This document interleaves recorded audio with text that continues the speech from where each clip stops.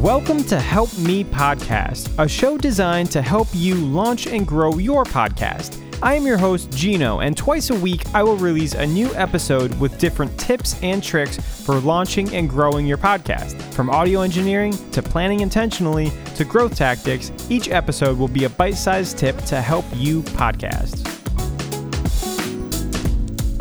Hey, good morning and welcome back to Help Me Podcast. Thank you for being here.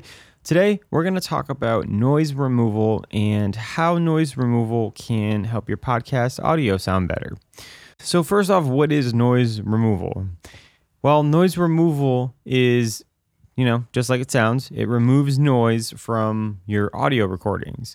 And the way in which you use it mostly is it's a software download that you can either use inside of your digital audio workstation, the program that you're using to record and edit audio, or some of them you can actually use as a standalone application on your computer. And we'll go into a couple of the different ones that I use and talk more specifically about how I use them. But I think it's important to first note that noise removal is not really like a magic button or like a fix-all sort of thing. Like, I think having some intention in how you're using noise removal can help you get more out of it and can also help you record a little bit better as well. Because at the end of the day, with all of these noise removal plugins, most of it is really just kind of masking some noise or lessening the effect of some noise. It's really hard to completely remove everything. And I think, I always say it's always best to record the best that you can and to have a really good recording, because if you have a really good recording, then it makes everything else easier. You'll have to spend less time editing, less time using noise removal, and it's just easier overall for you. But when you do run into a jam and you do have a recording that it's really important, or there was maybe a big guest that you interviewed and you really want to save it and try to make it sound as good as possible, this is where you can then use noise removal plugins and help that recording the best you can. There's different types of noise removal plugins out there, and there's different third parties that make these plugins. I use Reaper for my digital audio workstation, my DAW, and you may use a different one out there, but most of them accept third-party plugins, and Reaper even comes with a few noise removal plugins that come with the program itself. One of them is called REAFIR, and you can use that to remove some noise. It's a little cumbersome and it's not always great, so I mostly use a lot of third-party plugins, and these are ones made by Waves and by E72. E72 makes a pretty industry standard noise removal software package that comes with multiple different types of software tools. It's called the RX package, and I believe they're up to 10 now. I use RX7, which is a package full of these noise removal plugins. So we have de-click, de-clip, de-crackle, de-S, de-hum, de-plosive, de-reverb, and there's some other ones in there like voice denoise and spectral denoise, mouth de-click. But basically, these are specific tools to target a specific type of noise. A lot of times you'll have like a clicking sound in your recording, and the de-click will help you with that. De-plosive is for when you're trying to remove plosives. If somebody's not using a pop filter, that could be helpful.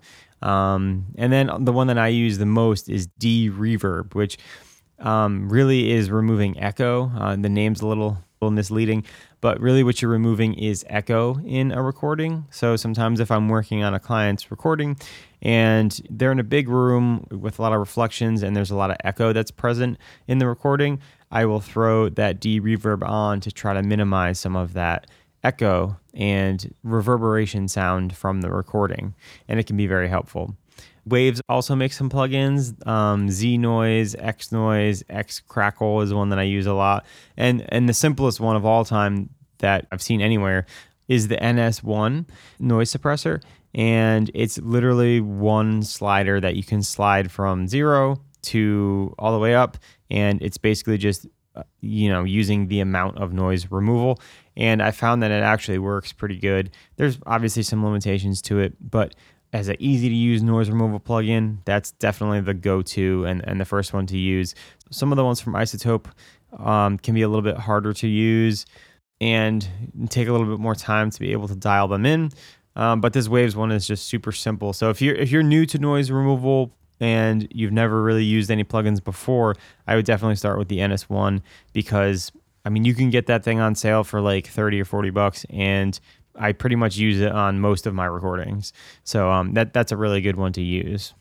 So we talked about what these plugins and software can do, but now I want to talk about the limitations of these. So a lot of times if you're using too much noise removal software, it'll actually start to degrade the signal that you want to keep. It'll degrade like the voice in your podcast recording. So if you're trying to use too much noise removal, it'll actually take out parts of the voice that you're trying to hear. And that's the danger with using some of these noise removal plugins, is that you have to be able to use enough of it to remove some of the noise, but not too much of it to where it starts removing some of the voice that you're trying to keep and you want to hear. Because a lot of times, like, especially, the voice is very dynamic, and sometimes people are talking really loud and pronunciating a lot, and then sometimes people kind of get really quiet, and then they kind of like whisper something, or they trail off at the end of whatever they're saying. And that's the part where you want to look to see if your noise removal plugin is taking away something that you don't want to be taking away, really. Because when the voice does get quieter like that, the noise removal could be removing the voice that you want to keep. And again, I think it's really important to be understanding the role of noise removal. And it's like that common phrase you might hear in, like, if you're ever in the film industry or the music industry, it's like, oh, we'll fix it in post, right? We'll fix it later. We'll record it now, and if it doesn't sound that great, it's fine. We'll just fix it later.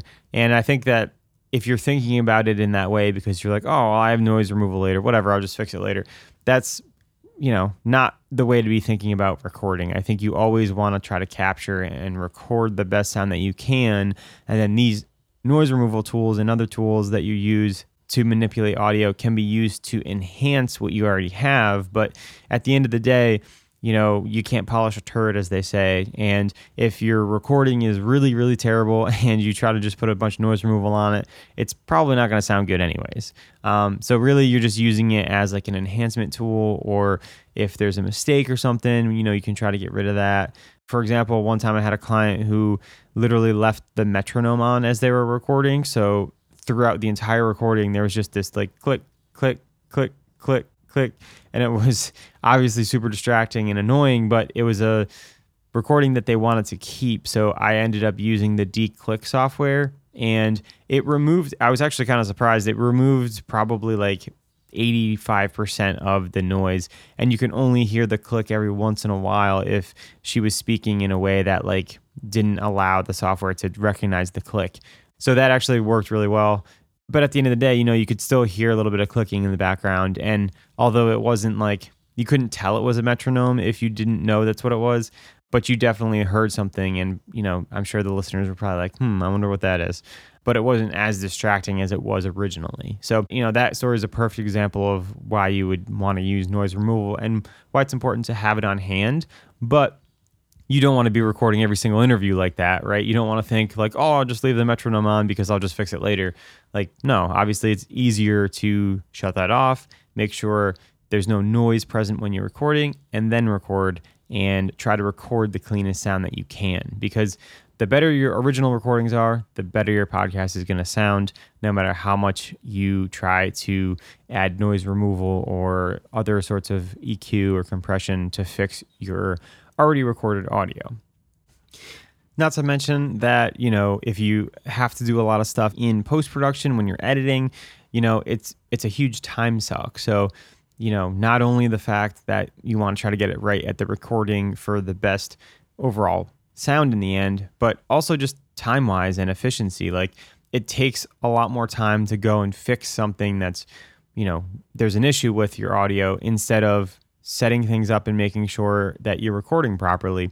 It saves you way more time on the back end of things, and you don't want to have to be using noise removal plugins every single time you're recording your podcast. So it's more of an emergency situation, or maybe something happened and it was an accident or something like that.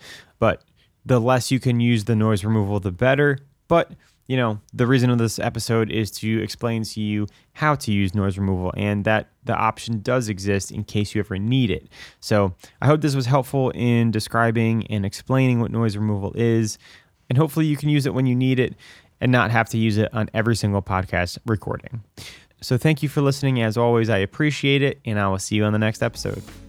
We've reached the end of the episode, and if you enjoyed this podcast or you got something from it, you might be interested in my weekly newsletter that I send out every Monday morning, full of podcasting tips, tricks, and news. So if you like this show, you might like this newsletter. To sign up, just go to the show notes and click the link. Thanks for listening, and happy podcasting.